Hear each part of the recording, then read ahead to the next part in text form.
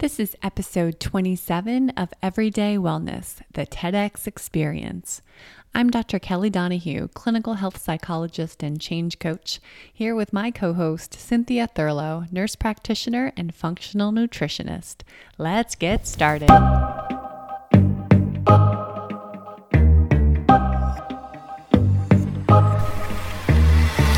Welcome to Everyday Wellness. Wellness is the result of the decisions that you make every day. It's your mindset and the thoughts you believe. Wellness is the food you put in your body and the relationship you have with yourself and others. Wellness is your work and meaning. Join us on Everyday Wellness as we explore ways that you can choose wellness today.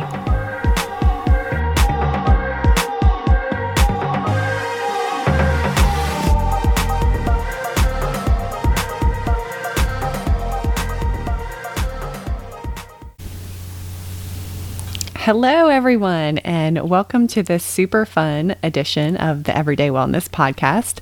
Today, I'm interviewing our co-host, Cynthia. She has just returned from her debut TEDx talk, which was held in Toronto, and it was focused on females and how females can really show up in the world. And so, Cynthia, first of all, welcome back.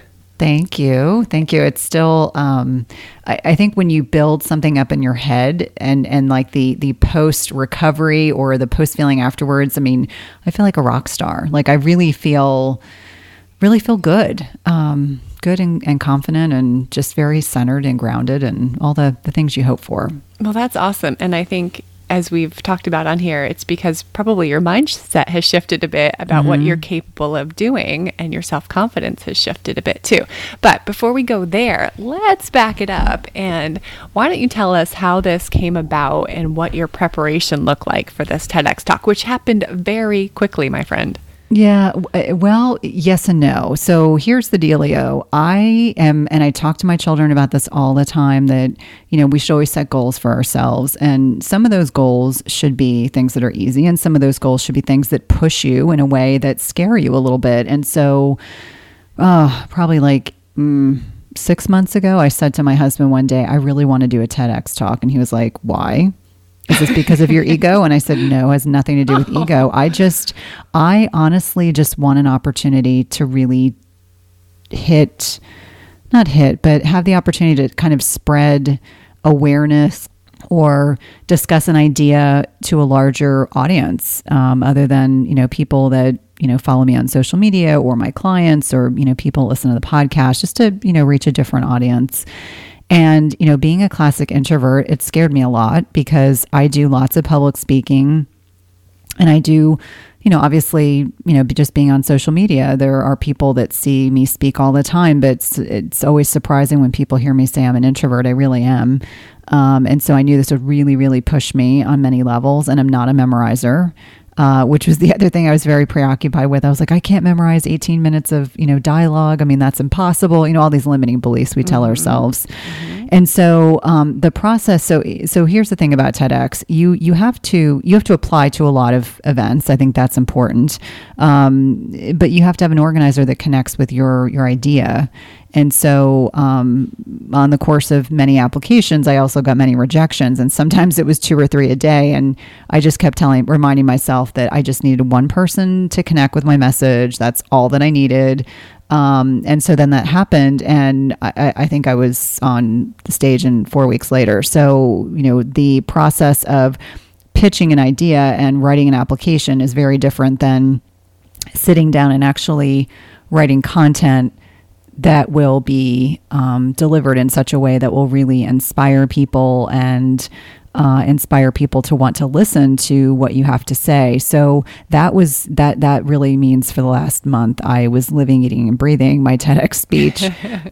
So even interrupting our Thanksgiving, my kids actually, I'm not sure they're going to forgive me anytime soon, but we were at my brother's lake house, and I just couldn't concentrate because everyone was having fun and I wasn't, because it's just not fun trying to commit stuff to memory, in my personal opinion.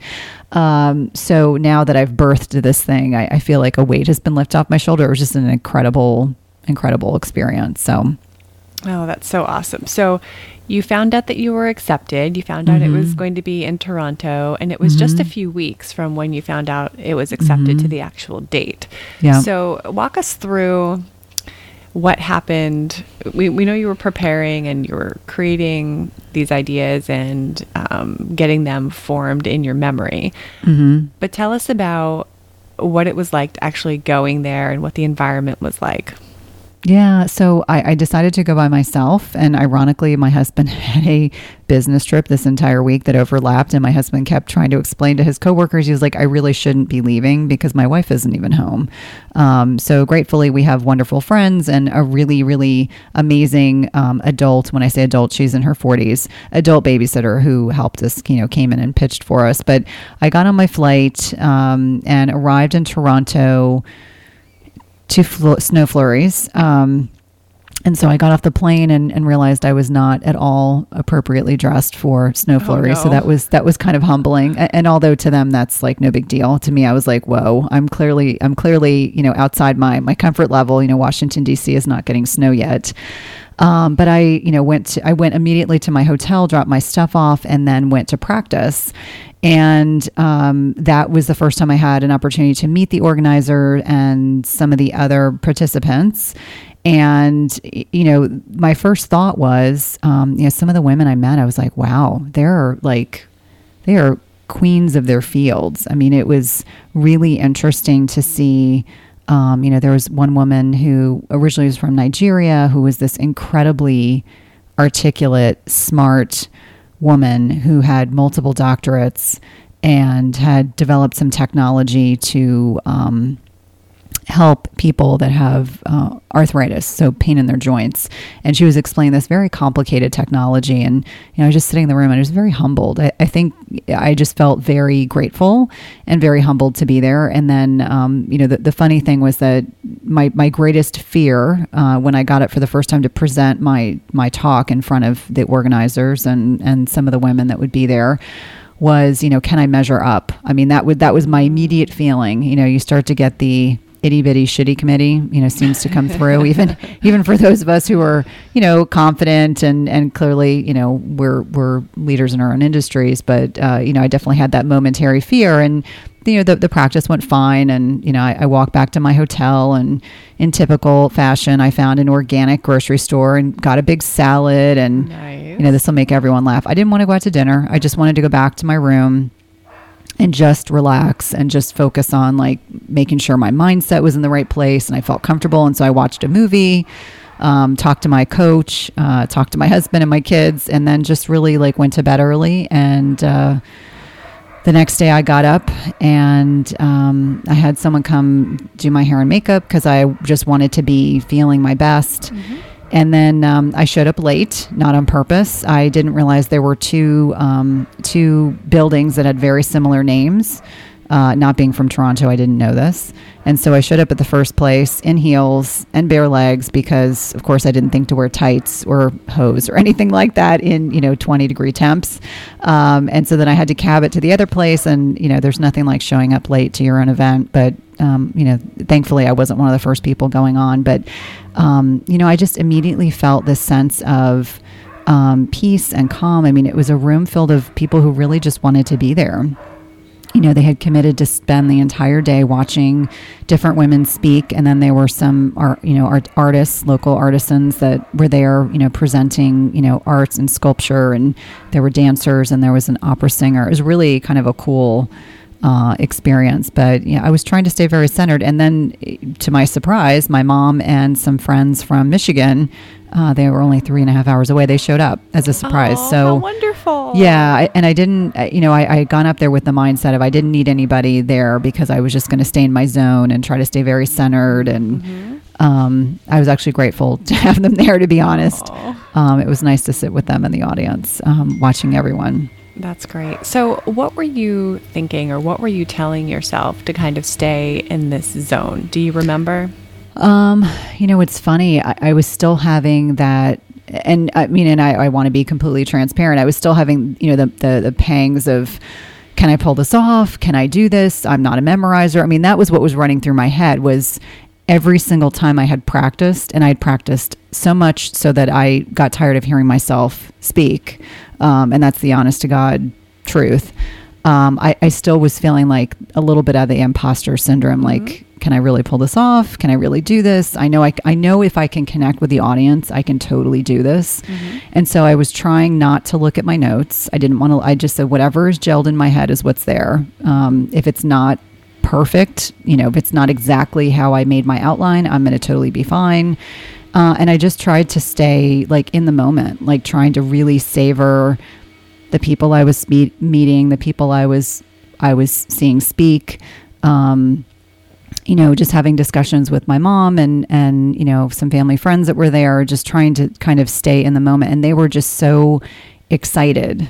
And so I was trying to feed off of their excitement, honestly. Try to stay like centered, grounded, and not let my mind wander, because that's when you get yourself into trouble. And then I just kept envisioning myself. I was like, okay, I'm going to envision myself walking up on that stage and I'm going to own it.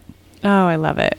And so I have an alter ego. This is kind of funny. I have this alter ego called... I did not know this. Yes. So anytime I feel like, anytime you see me do live video anywhere, I have to call upon Lola. I don't know why her name is Lola, but I call in my showgirl. I'm like, okay, you're going to be the introverted extrovert. You're going to get up there and you're going to rock it because you know this better than anyone that's watching. And so that was kind of my mindset, that I was going to get up there. And I even say this to my own clients, that sometimes you have to just envision where you see yourself going. And so that was my perspective. And, so then I had to sit up there.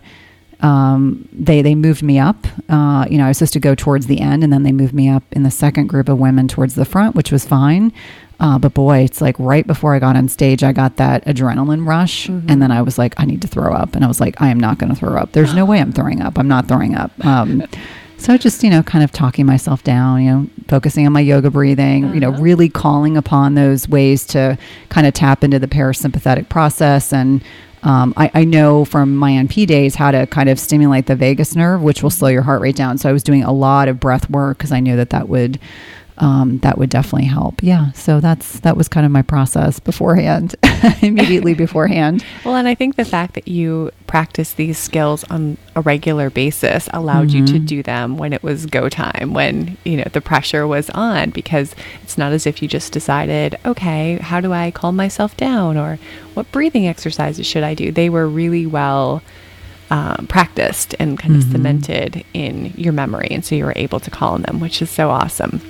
Well, and I think, sorry. No, go. I think one of the things that I've, I talked to my kids about this, but, when they, they're swimmers. And so when we watch, big events like the All-Americans, or you're watching, college level sports, or you're watching the Olympics. And I always tell them, like, sometimes what makes the difference between like a great athlete and an elite athlete is just the ability to not let the stress overwhelm you, like use it to your advantage, as opposed to letting it, you just essentially decompensating, because we all have that propensity. It can happen to all of us. And that's exactly what I kept saying was, I'm going to take this opportunity and I'm going to run with it. I'm not going to take this opportunity and choke. Like, that's just not even going to happen.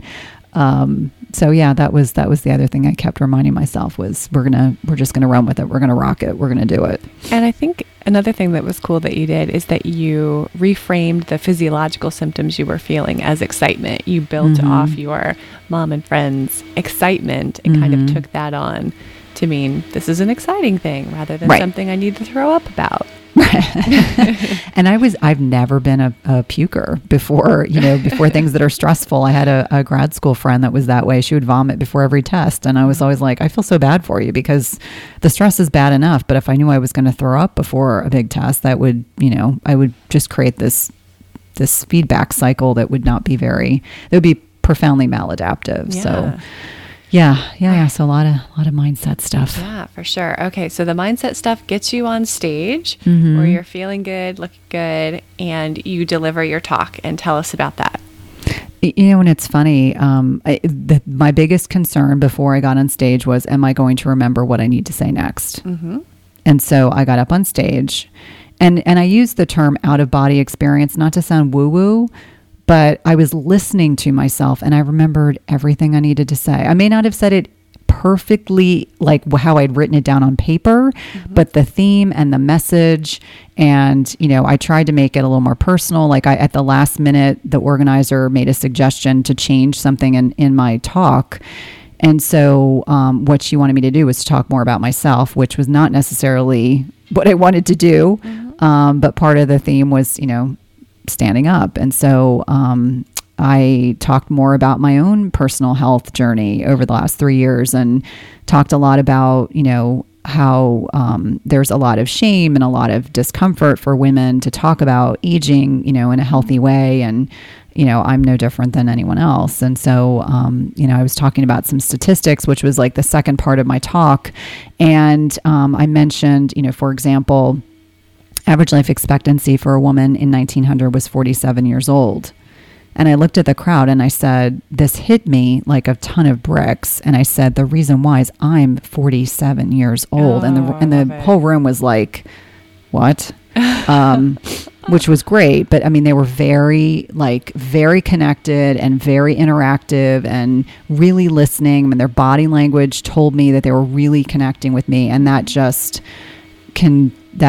encouraged me to continue exactly what I was doing. So I felt very supported and feeling like I was in this very nurtured, loving environment just made a huge difference. Like, I don't know if people that don't do public speaking realize, but when you're up there and you're speaking to a crowd, you feed off of the energy, or it sucks you from the energy is sucked out of you. So I've talked to students sometimes, you know, I'm teaching and I can look around the room and they all look like they're totally bored. And I'm like, I recognize this is just part of the process, but please, for the love of God, at least look like you're somewhat interested. Because there's no worse feeling as a speaker to be up there and feel it. But I didn't feel that way at all. And there were men and women in the audience that were like nodding and agreeing and clapping. And so that was really validating. And here's the funny thing. TEDx, the event I was at a smaller event. So we were allowed to speak up to 18 minutes in length. And I was practicing before I got there, and it was always coming around 14 minutes. So I was like, I'm totally safe. I'm nowhere near 18 minutes. And a family friend was timing me in the audience. I'd asked her to do that. And she was like, girlfriend, you were over 18 minutes. I was like, what? Whoa. So very clearly I must have felt comfortable enough that I slowed my pace of my speaking, because I tend to be a fast talker just by nature. And so I'm assuming I must have slowed it down just enough that it was exactly the cadence it should have been. So I felt like when I got off the stage, I was relieved, first and foremost. And then I was really excited. Like I immediately was talking to people and, you know, getting feedback, you know, unsolicited feedback. And that just felt really validating. Like, this is what I was meant to do. I was meant to come here and talk about this topic. And I think there are a lot of people that will benefit from these kinds of discussions, because we need to be talking more about this. So, yeah. Okay. So give us, in our last few minutes here, give us just a brief outline of the content of your talk. So my talk, my working title was Embracing Health and Vitality in Perimenopause and Beyond. And for people that don't know what perimenopause is, it's the years, anywhere from 5 to 7 years preceding when a woman stops menstruating and can no longer naturally conceive a child. And for many people, that's like late 30s, early 40s. And so I spent a little bit of the talk giving some background about my own, you know, health journey, and then did the statistics, because of course I love that. And then really focused on strategies and talked about pathophysiology, like what happens to women's bodies as they go through the stage in their lives. And then I gave like 4 key principles for how you can support your body in this time and beyond. And, you know, the message was about hope. Like, we need to be having these discussions. Women need to not feel afraid about getting older. You know, one of the big things that I talked about was that I felt we were missing opportunities with women, that we do a really good job talking about when women get their periods and when women, you know, contraception and trying to get pregnant and after pregnancy and, you know, postpartum periods, all of those things. And then we don't really talk about women a whole lot. And so I just felt like someone needs to be shining a light on this time in a woman's life. And they actually call it a second puberty. Actually, New York Times did an op-ed piece the week before I did my TEDx, and I was like high-fiving with my coach because I was like, I feel like we're on the crux of a change in so many ways. So, if this helps women, that's the intention, is that will, give them opportunities to have discussions with their healthcare providers and with their loved ones and with their friends. So that's like the overall feeling. But what I can tell you is that even as a healthcare provider, there is some degree of like shame talking about healthy aging. And so I'm just hoping that women don't continue to feel that way. Like I had a woman reach out to me who's 60 years old, and she said, I don't know how to make this better because I feel like every woman just is so shamed or feels shame once she like hits over 35. And what does that say about us as a society? And I said, yeah, there's a lot that's wrong with that. I don't disagree with that at all. Yeah, for sure. Well, I am so proud of you, and I'm so excited. Yeah, I'm so excited that this information will get out there in a totally different way than you've been able to do before. And I know that it'll reach a lot of people who will really benefit from hearing it.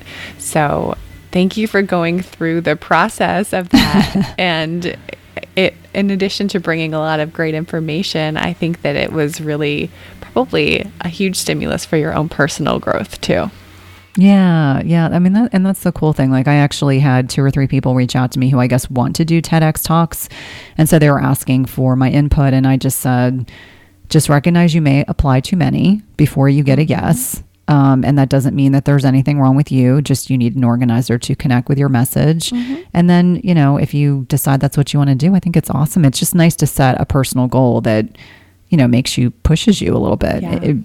That's the key. Like I even said to my kids, like, I don't subscribe to limiting beliefs. That's just part of my never ending kind of mindset about my life. And I hope that, other people like learn through that example and recognize that, irrespective of what age we are, we still have the ability to do quite a bit. Absolutely. Well, thanks so much for sharing your experience today. Yeah, thank you. Thanks for being the interviewer. My pleasure.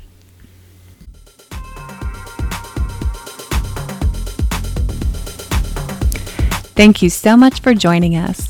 You can find out more about Cynthia and her work at chtwellness.com. And you can find out more about Kelly and her work at everydaytherapist.com. In addition, if you have questions for us or topics you'd like us to address, please email us at everydaywellnesspodcast@gmail.com. Until next time, be well.